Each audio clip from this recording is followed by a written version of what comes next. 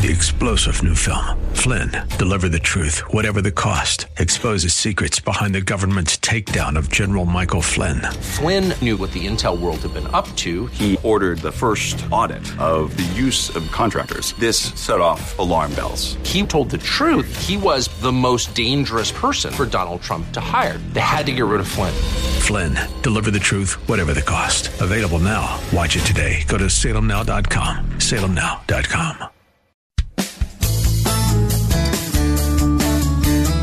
This is the Word to Stand On for Life with Pastor Ron Arbaugh. Your word is sharper than any two-edged sword, and it cuts deep into my heart. The Word to Stand On for Life is a radio ministry of Calvary Chapel in San Antonio. A live call-in show here to help you answer your questions about the Bible and how to apply the Word to your daily life. For more information on Calvary Chapel, visit our website, calvarysa.com. Get your Bible questions ready and call in now to 210-340-9585. It's The Word to Stand On for Life with Pastor Ron Arbaugh. Keep us down in a solid ground.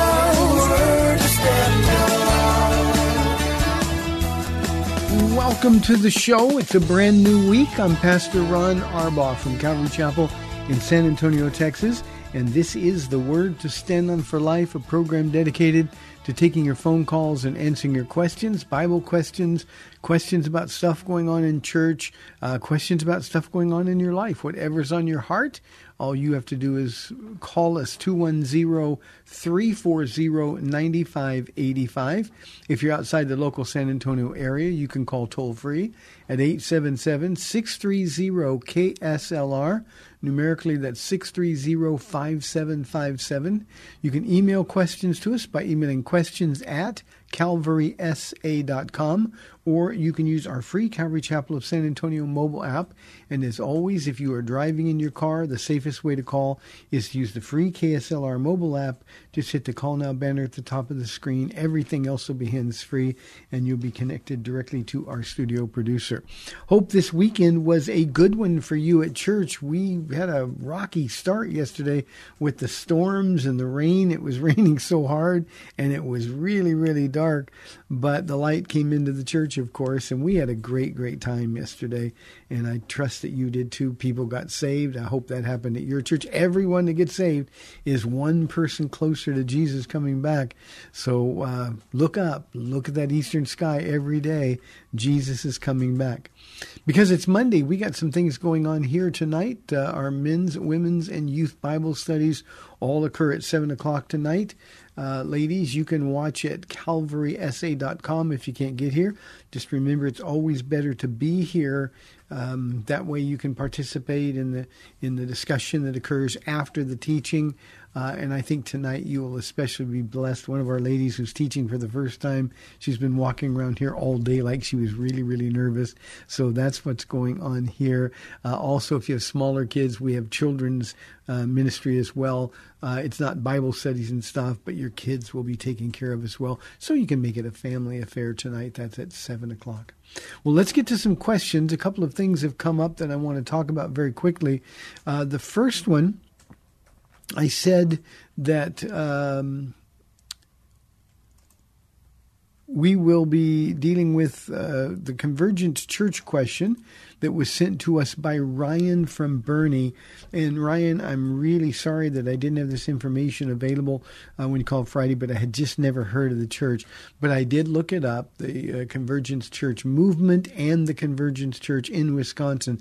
And I promise you, these are not places you want anybody that you care about to go to. These are churches, they're kind of the cool kids in town. You know, they're the ones that are accepting and affirming of everybody. They're affirming of homosexual lifestyle. They're affirming of gender identity issues. Nobody needs to change. Their Jesus is not the righteous, holy God of the Bible. And so, Ryan, this is not a church that you would want anybody to go to. And I think you said on Friday that your son visited the church. Again, it's going to be the cool place, the hip band and all the attendant trappings, but boy, what they don't have is the presence of the Holy Spirit and the gospel of Jesus Christ. So the Convergence Church is absolutely a no, and kids could easily be fooled. And you know, the really sad thing about this is that these kids, I was talking to Pastor Ken about this just a little while ago, these kids are the ones who are being inundated with social media acceptance and affirmation, and they're the ones who need to be equipped to deal with the lies. And unfortunately, we've got so-called Christian churches that are feeding the lie with false teaching. So keep away from that. The other thing I wanted to talk about, and I won't talk about this for a long time, but for a moment, we've got to know things that are coming our way. And, you know, we talk about, you know, Christians are going to be persecuted, and there are going to be some things that we can't say, and some of the things that we would say could be labeled as hate speech. And I think most of the time when people like me say stuff like that, the response is, oh, he's being so dramatic. It's not that bad. Well, it is. It is. There was a pastor in Oklahoma. Now, Oklahoma is just north of us. A pastor in Oklahoma was served with a 5-year restraining order that prevented him from preaching and or praying in front of a local LGBTQ community facility. And all he's trying to do is sound the alarm. One of the things that he was talking about. Now, I wasn't aware of this until I checked into the story. I've heard people say, you know, drag queens teaching in our public schools. I wasn't aware that. I mean, it's impossible to me to think that any public school would have a drag queen come in and speak to their children. I mean, that just makes no sense. But I saw the pictures and I read the story, and the local law enforcement remembered that Oklahoma is a very conservative state, and even there, this pastor has been served with a restraining order for 5 years that keeps him away from that LGBTQ facility. And all somebody had to do is, well, he's threatening us. And he wasn't threatening. There were no threats issued. He's simply reading the Bible and praying for them. And he's doing it so that they can see him. And, of course, a court has decided that that is harassment. And now he can no longer do it. It's not going to be long.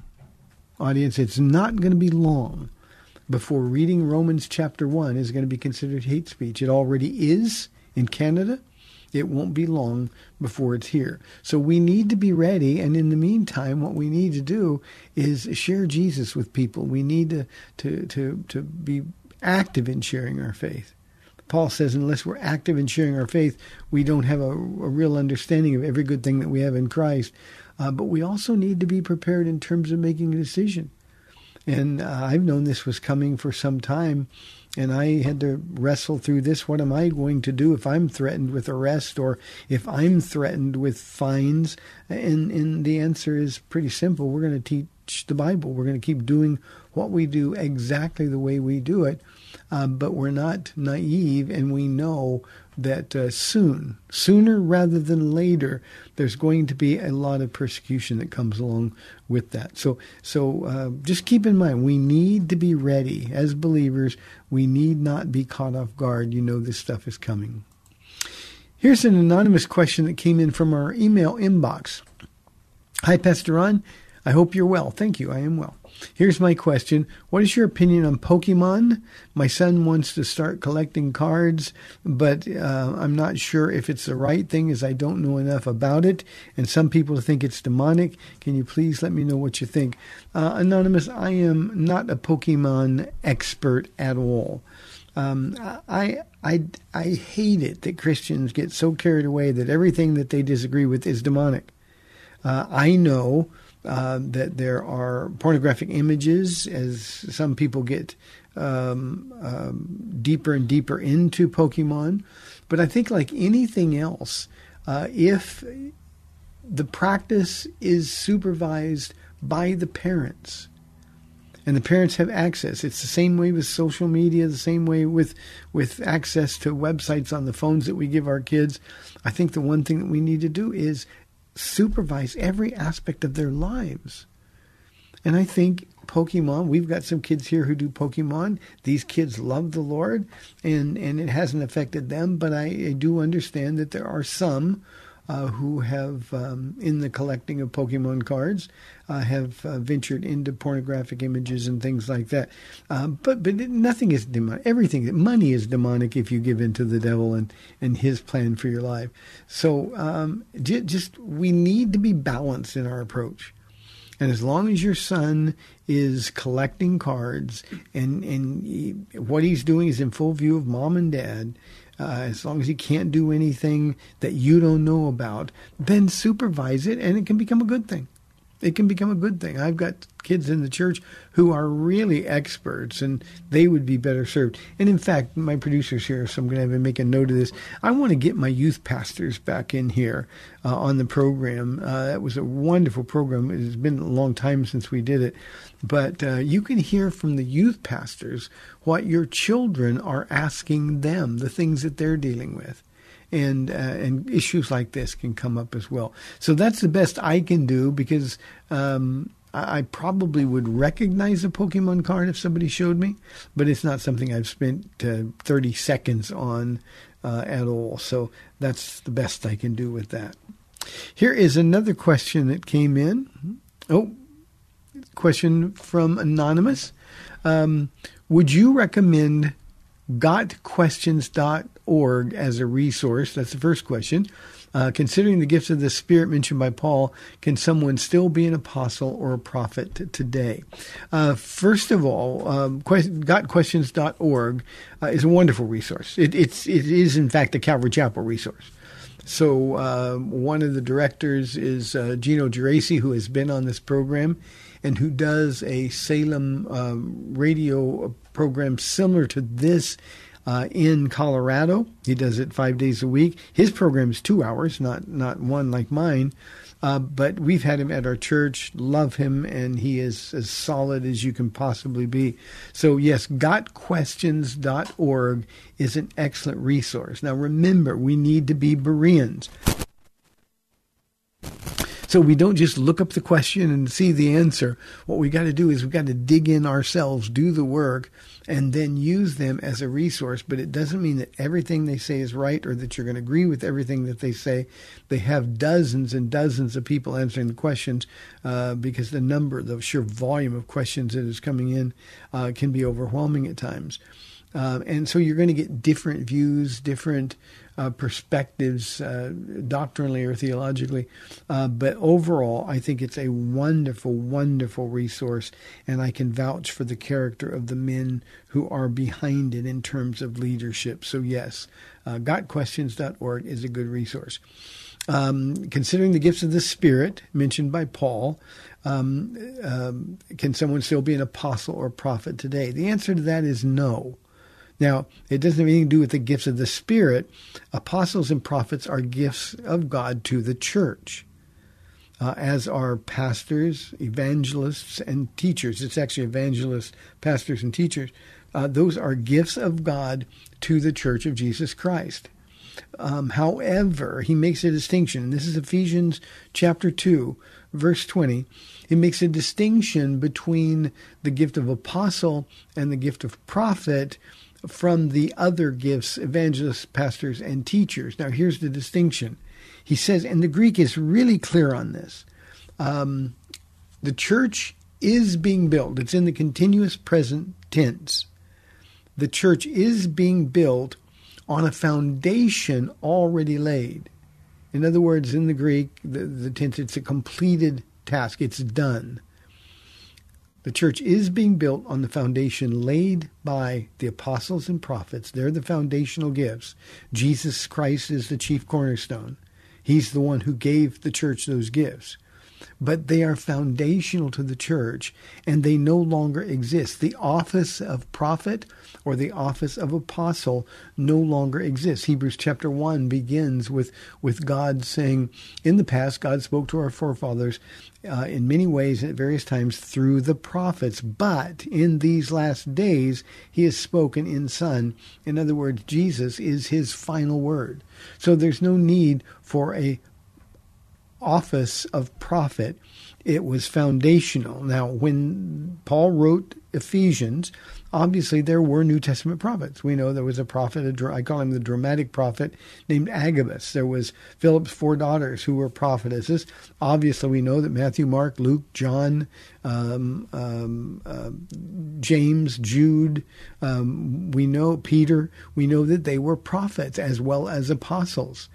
But they didn't have Bibles, so at that particular time, as the church was exploding, people needed to know what to do. They had questions, and so God had prophets who spoke the word of God.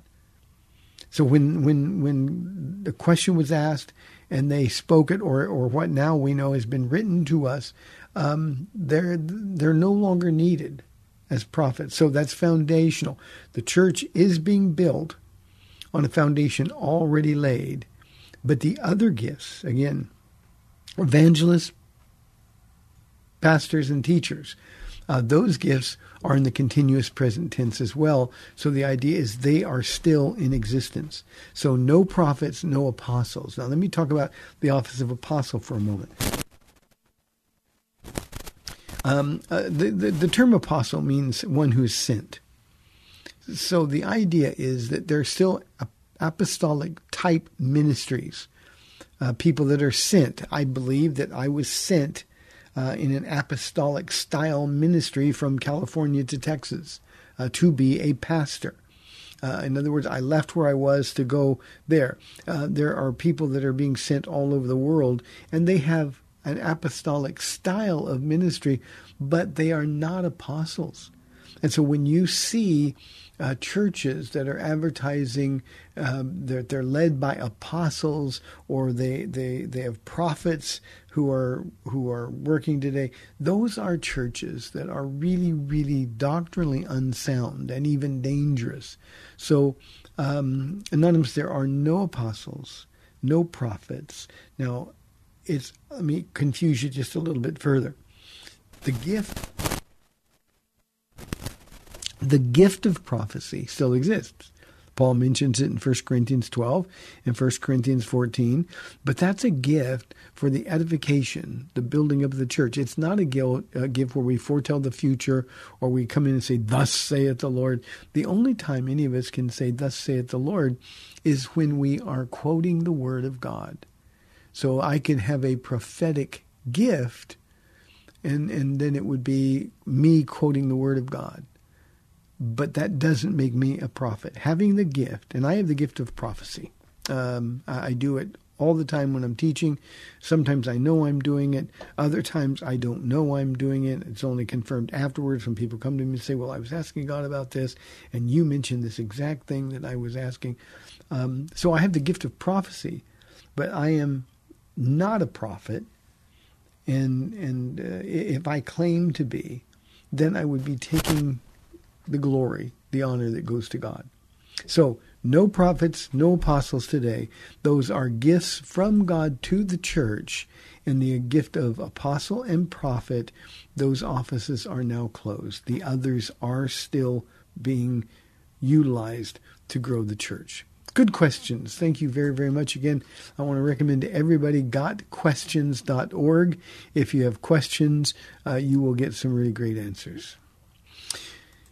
340-9585 for your live calls and questions. If you are interested in emailing questions, you can email questions@calvarysa.com. I almost said got questions, but questions@calvarysa.com. Here is an anonymous question. Hello, Pastor. Good day, and I pray for you and Paula every day. Thank you, thank you, thank you, Anonymous. That means so much. He or she continues, I've heard you say that you would recommend homeschooling, My daughter's headed to 9th grade next year, and I've recognized a slight change in her demeanor over this past year. I'm looking to get her homeschooled to avoid the world getting a firm grip on her. By chance, is there a particular platform or online curriculum that you can recommend? Anonymous, and he signs off respectfully, and I so appreciate it, and your prayers. That would be a better call to our school. You could ask for Pastor Will, who's the principal of our school, and he would have more accurate information on curriculum. And he'd be happy to talk to you. You can just dial our number and ask for Principal Will or Pastor Will, same guy. I want to be clear here. I've never recommended homeschooling. I recommend it over public school teaching. And that's not always been my position. But the schools have become so wicked. They have become so dominated by this woke nonsense, embracing sin and making anybody who would believe in Jesus Christ feel awfully foolish. So homeschooling I would recommend over public school for sure. But homeschooling's got a lot of problems. And typically the biggest problem with homeschooling is the one who's doing the teaching. When we now do curriculum, and we use sort of a modified Becca curriculum, and we have written a lot of our own curriculum over the years. But when somebody is in a school where Jesus is not being honored, then that's really, really a problem. And the problem with most homeschools, again, is the teacher. When somebody is sitting behind a screen all day and is not supervised, when somebody is able to go to, I call it church in pajamas at times, not every parent, God bless them, and I love their heart for wanting to protect their kids. But the truth is, if you're not a good teacher, you shouldn't be teaching. If there's not going to be discipline, if there's not going to be consistency, then you shouldn't be teaching. And that's the problem that I have. And I recommend, mostly because of the socialization, because of the discipline required, I recommend Christian schools. Make sure the doctrine is good, but I know it's hard for some people because Christian schools can be expensive. One of the reasons, Anonymous, that God has made me so passionate about this is so important to him that we now are just about ready to wrap up our 24th year of a free Christian school. And our kids are accepted to colleges all over the country. Our kids are rigorously tested. Our curriculum is difficult. We prepare them for college, but more than that, we prepare them with faith, by strengthening their faith, and we prepare them to go out into a world that's going to try to steal their faith. And God, again, thinks this is so important that he's asked us for 24 years now to do this for free. Now, one thing you can do, Anonymous, and ask everybody else, ask people to pray for us. We want a bigger space. We've got a waiting list years long, and what I would really like to do is never have to say no to another child. Never. We have kids that aren't saved in our school. They end up getting saved almost universally. Parents often get saved. That happens less frequently, but we require that they come to church a couple of times a week, a couple times a month rather. So it's not too stringent, but we want them to know who we are, what we're teaching. We want them to be active in their children's education. And you know what? If we had more space, we could wipe out our waiting list. We have 135 kids. That's all we can fit in our facility. If we had space, by next August, when school starts again, we could have 500 to 700 kids without even trying hard. That's the interest that we have. Again, it's a challenging school. But our kids are doing well in college, those that go. We actually have 100% college placement for those kids that want to go. Not everybody does. We got kids that go in the military, other kids who just know that college isn't their thing, and they'll go to Bible college, or they'll just go out in the world and get jobs, which is fine. But if you're thinking about homeschooling, just be sure that you're as committed to it and gifted to do the teaching. You know, teachers, whether they're public school or private school, teaching is a hard thing. It's not easy, and it requires sacrifice, like anything else that God asks us to do. It requires sacrifice. And you just have to be sure that you're committed as they are. And remember, discipline, timeliness, supervision, all of those things. I'm sorry, I had to sneeze. All of those things should factor in. So God bless you for wanting to make sure the world doesn't get a firm grip on your daughter. But please, please, please consider it carefully and prayerfully. Okay, we just went inside 1 minute for this half of the program. Boy, the time is really going fast. 340-9585 for your live calls and questions. A quick reminder, we have our men's, women's, and youth Bible studies tonight at 7 o'clock, and you are all invited to take part of that. When we come back on the second half of the program, we'll have some other questions while we await any phone calls. 210-340-9585 or toll-free 877-630-KSLR. This is the Word to Stand On for Life. I'm Pastor Ron Arbaugh. We'll be back in 2 minutes.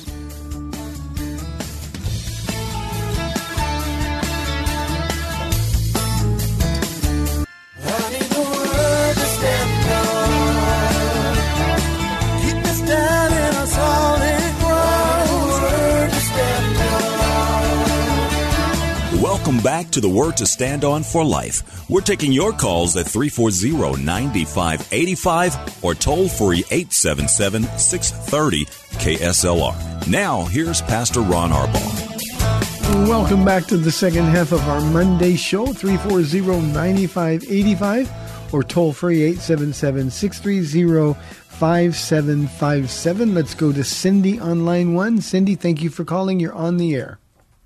I have one of these I'm going to jump off the cliff and build my wings on the way down sort of way of asking this question, because I've been thinking about it for quite a while, and I'm still kind of formulating it. Now, the Jews have an automatic stumbling block to believe in Jesus, but they always believed in God.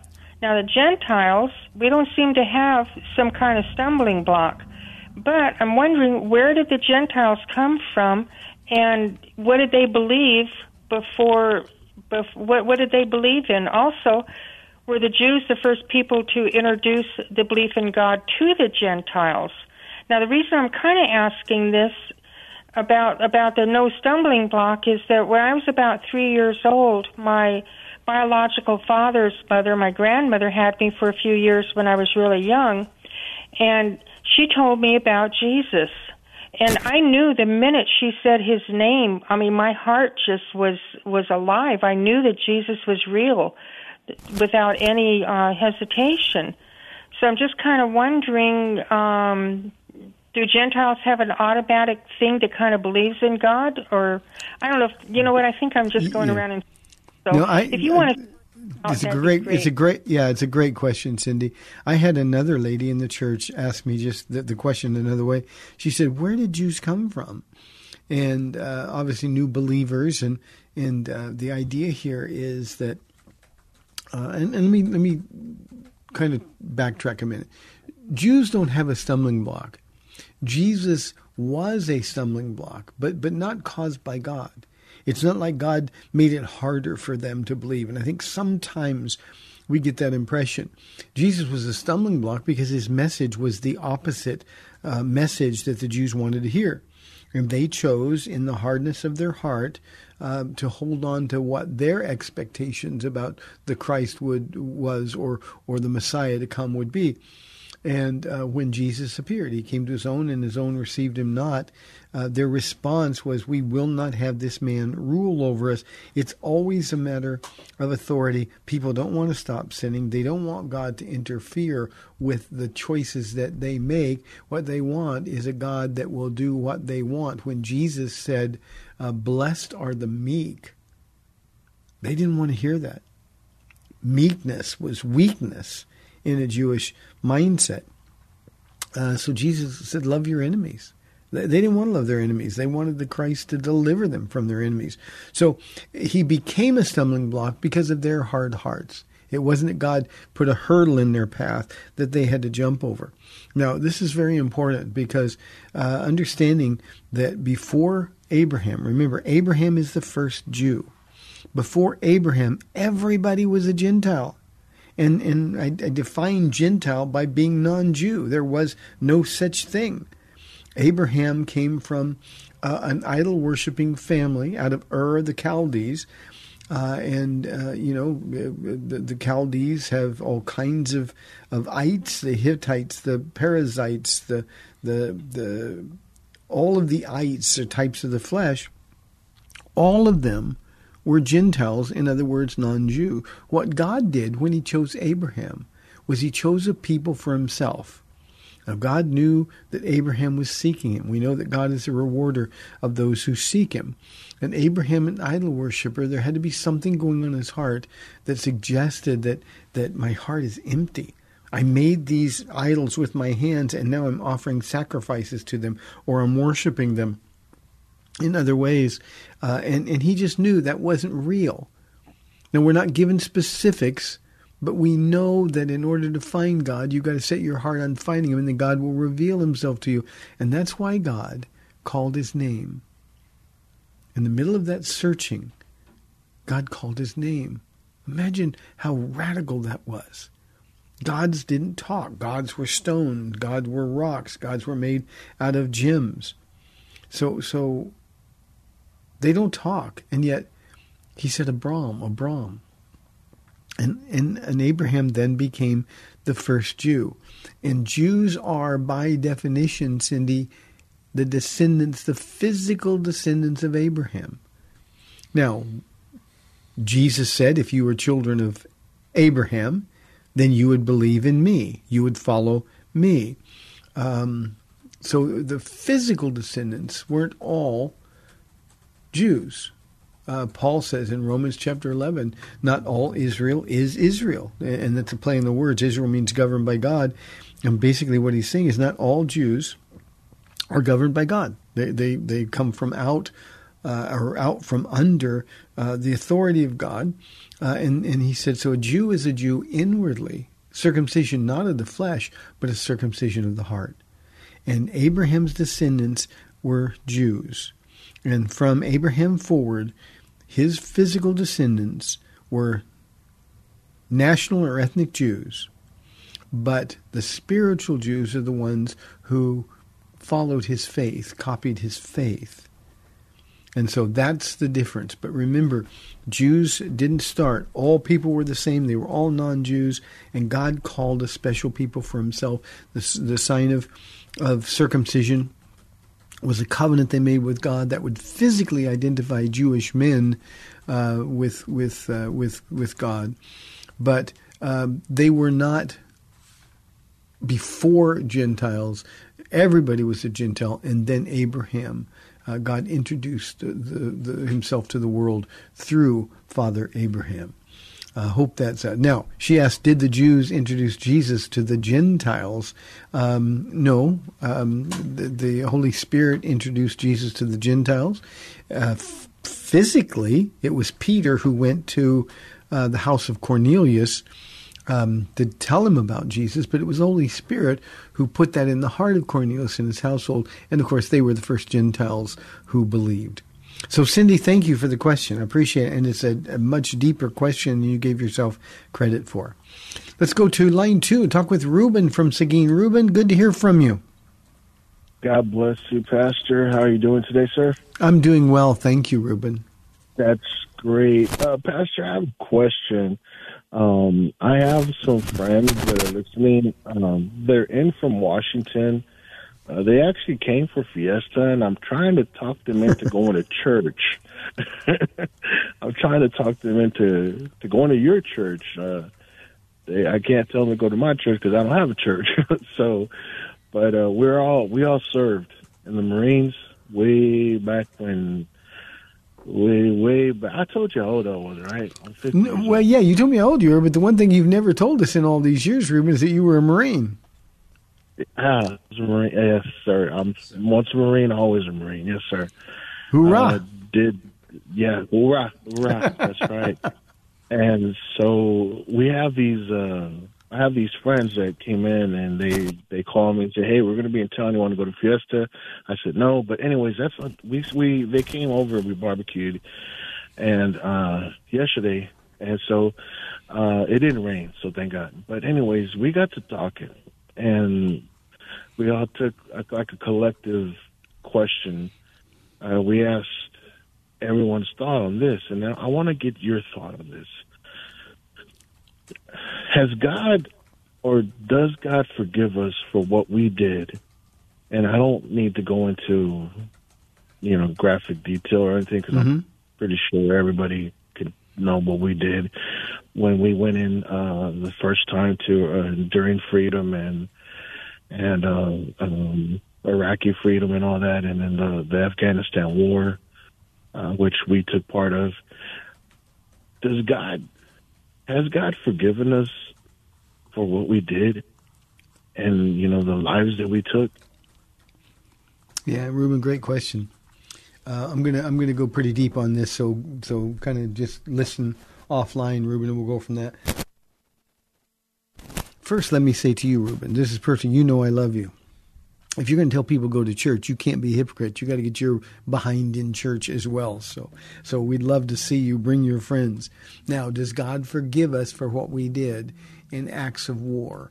The answer is God forgives individuals who come to faith in Jesus Christ, repent of any sins that they were a part of, and then all of our sins are forgiven and forgotten as far from us as east is from west. So I'll speak personally, and then you can communicate this to them if they were part of sinful activity. Now, killing people in war is not murder. The commandment, thou shalt not kill, unfortunately, should be translated, thou shalt not murder. And we've gotten a lot of differences of opinions over the years because of the use of the word kill. It's thou shalt not murder. And in war, people die. I hate to use the word collateral damage, but in war, people die. And there are just causes to die for and to go to war for. Now, the question remains, were those wars just wars? And we can all have different opinions, but God forgives no one of their sins unless they are a born-again Christian. I think that's the thing that we need to remember. A born-again Christian, all your sins, past, present, and future, are wiped away. If you're not a born-again Christian, all of your sins, not just what you did in a war zone, but all of your sins still testify against you. And apart from coming to faith in Jesus Christ, you will be told, depart from me, you doer of iniquity, for I never knew you. So that's the thing that we have to remember. It's not a national forgiveness. There's no such thing. God in these last days, and the last days are defined by the ascension of Jesus. That's when it started.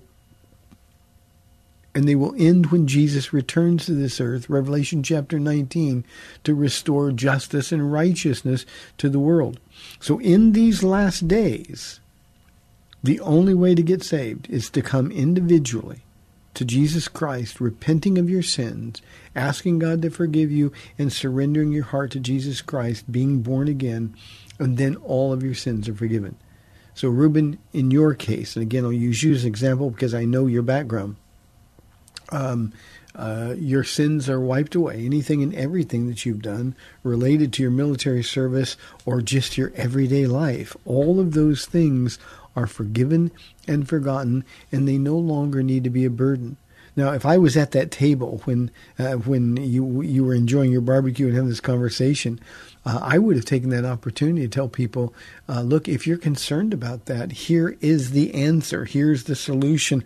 Right now, you can ask Jesus for forgiveness, but you've got to believe with all of your heart that Jesus was the Son of God, God the Son, who lived, who died, who didn't stay dead, which validates every claim he made, and he said he was the only way to the Father in heaven. And so rather than be a moral arbiter of the justness or the lack of just war, we can simply say God deals not with nations, God deals today with individuals. And I would have told every one of them, you can leave here right now knowing beyond any doubt that you're completely forgiven of all of your sins and unencumbered to walk with Jesus every day. So, Reuben, that's a great opportunity that they gave you, so you can follow up with them. But yeah, their sins can be forgiven. And my producer, who is a Marine, says we got lots of Marines here who would greet you and throw their arms around you and love on you. So, thank you, Reuben. I appreciate it very, very much. 340-9585 for your live calls and questions. Here is a question from Tad. He says, I've been thinking about the mass shootings that we've experienced. How can there be any comfort at all if the people who die are not the elect of God? Tad, you have been listening to some hardcore Calvinists, haven't you? The comfort that we receive is that everybody has a chance to come to Jesus Christ. But the idea that you're communicating here, that the only people that get comfort are the elect of God, and those people who are not chosen by God, well, they're not going to get into heaven because God didn't want them to heaven. You've got it all wrong. You've got it all wrong. For God so loved the world that he gave his one and only Son, that whosoever believes would not perish but have everlasting life. The world and the whosoevers.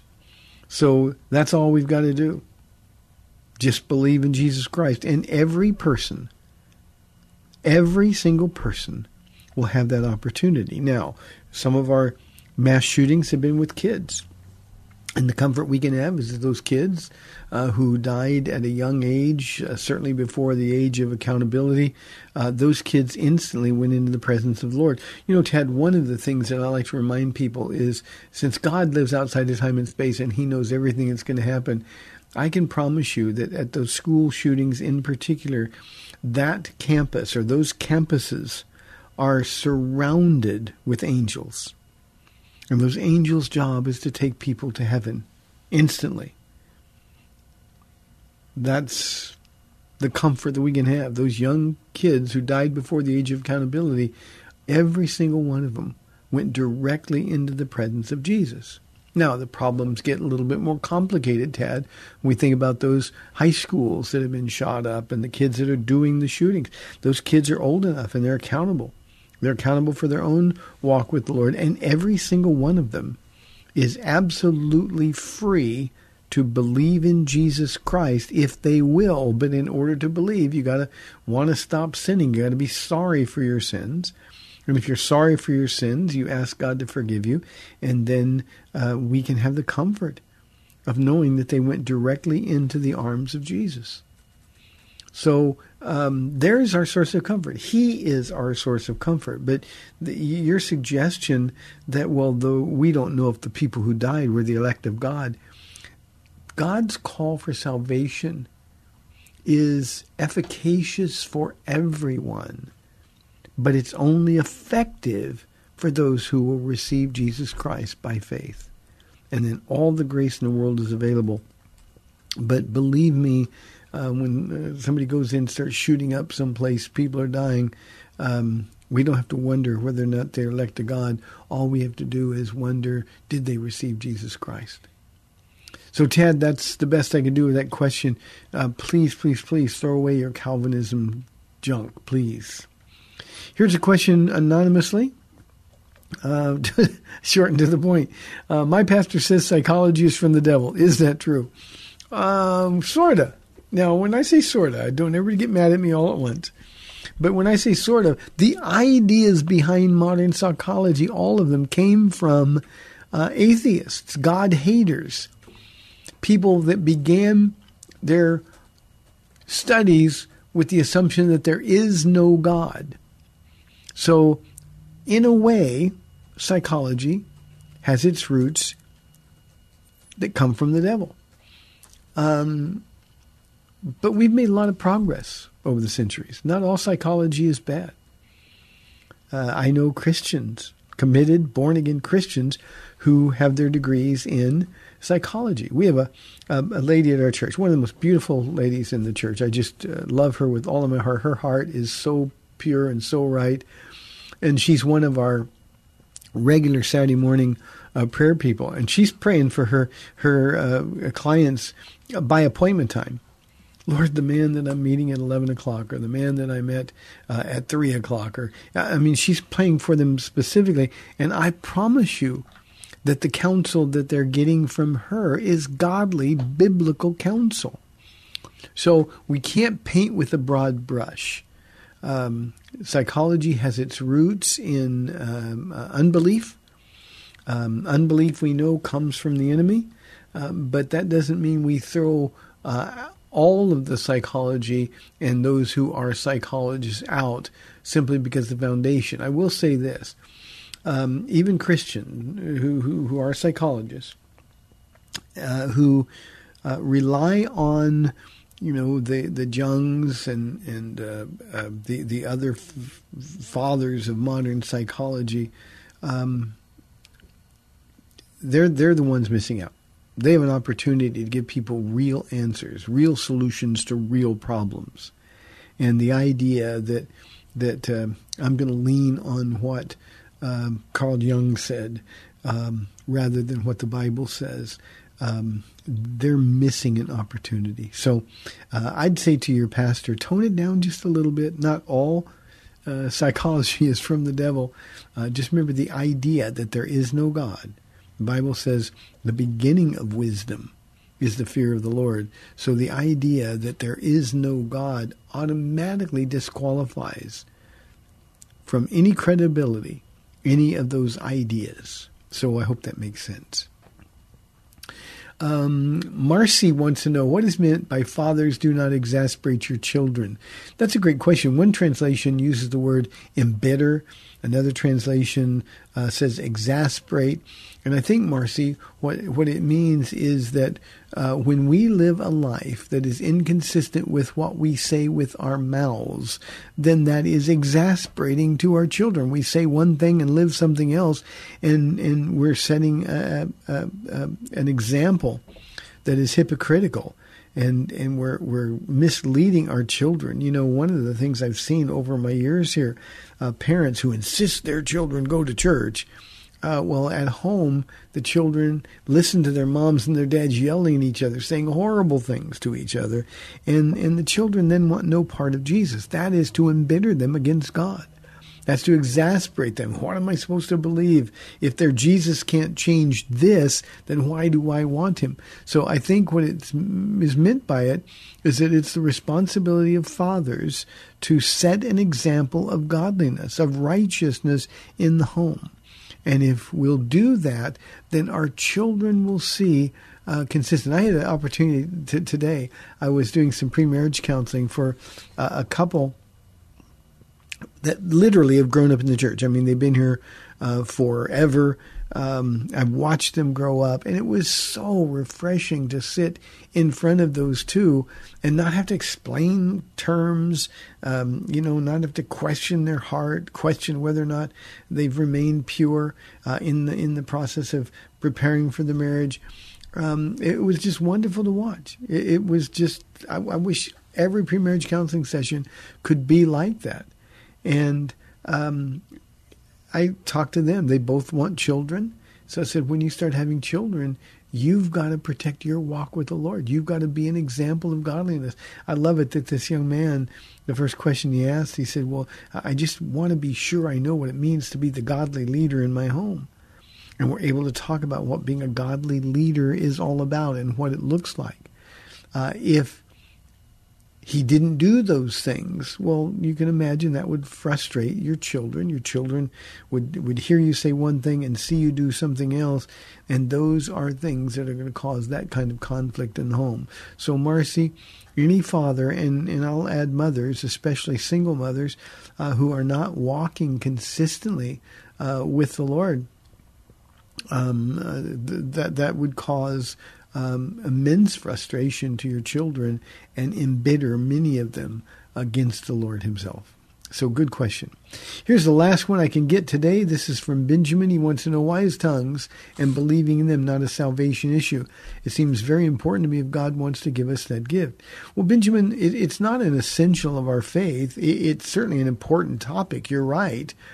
But there are people, real Christians, who do not believe that the gift of tongues are for today. And I think a lot of that is based in our misunderstanding of the gift of tongues. I think the abuses of the gift of tongues in so many churches causes all kinds of people to doubt the gift. And because of the misuse, they simply run away from it to their poverty, spiritual poverty. So believing in them, I think, is important. It's a wonderful gift. Jesus said every gift given by the Father is a wonderful gift. We should want all of them, and believing in tongues is one of them.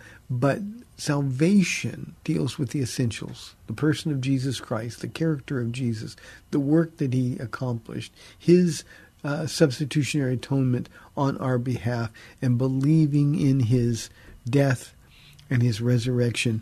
Those are the essentials of our faith. Thank you, Benjamin, for the question.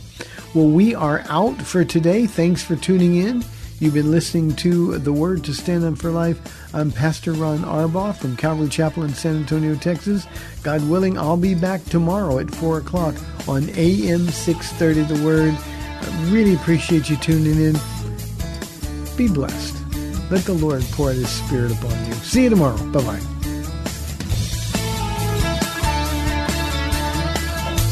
Thanks for spending this time with Calvary Chapel's The Word to Stand On for Life with Pastor Ron Arbaugh. The Word to Stand On for Life is on every weekday afternoon at 4, and Pastor Ron invites you to find out more about Calvary Chapel at calvarysa.com. The Word to Stand On for Life was sponsored by Calvary Chapel of San Antonio.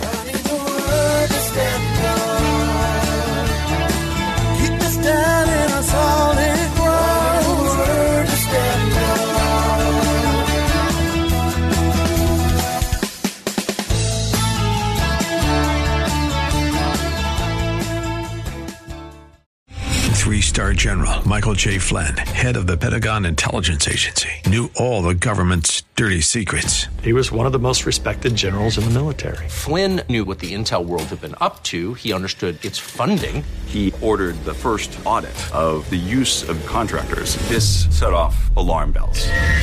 The explosive new documentary, Flynn, Deliver the Truth, Whatever the Cost, uncovers the facts behind this scandal. Flynn told the truth. He was the most dangerous person for Donald Trump to hire. I find out the worst enemy that I'm going to face in my life is right here in America. They took my assessment and they wanted me to change it. And I was like, I'm not changing it. They had to get rid of Flynn. With in-depth interviews, archival footage, and never-before-seen personal records of the man behind the headlines. I just felt like I was drowning. Flynn, Deliver the Truth, Whatever the Cost. Available now. Watch it today. Go to salemnow.com. salemnow.com.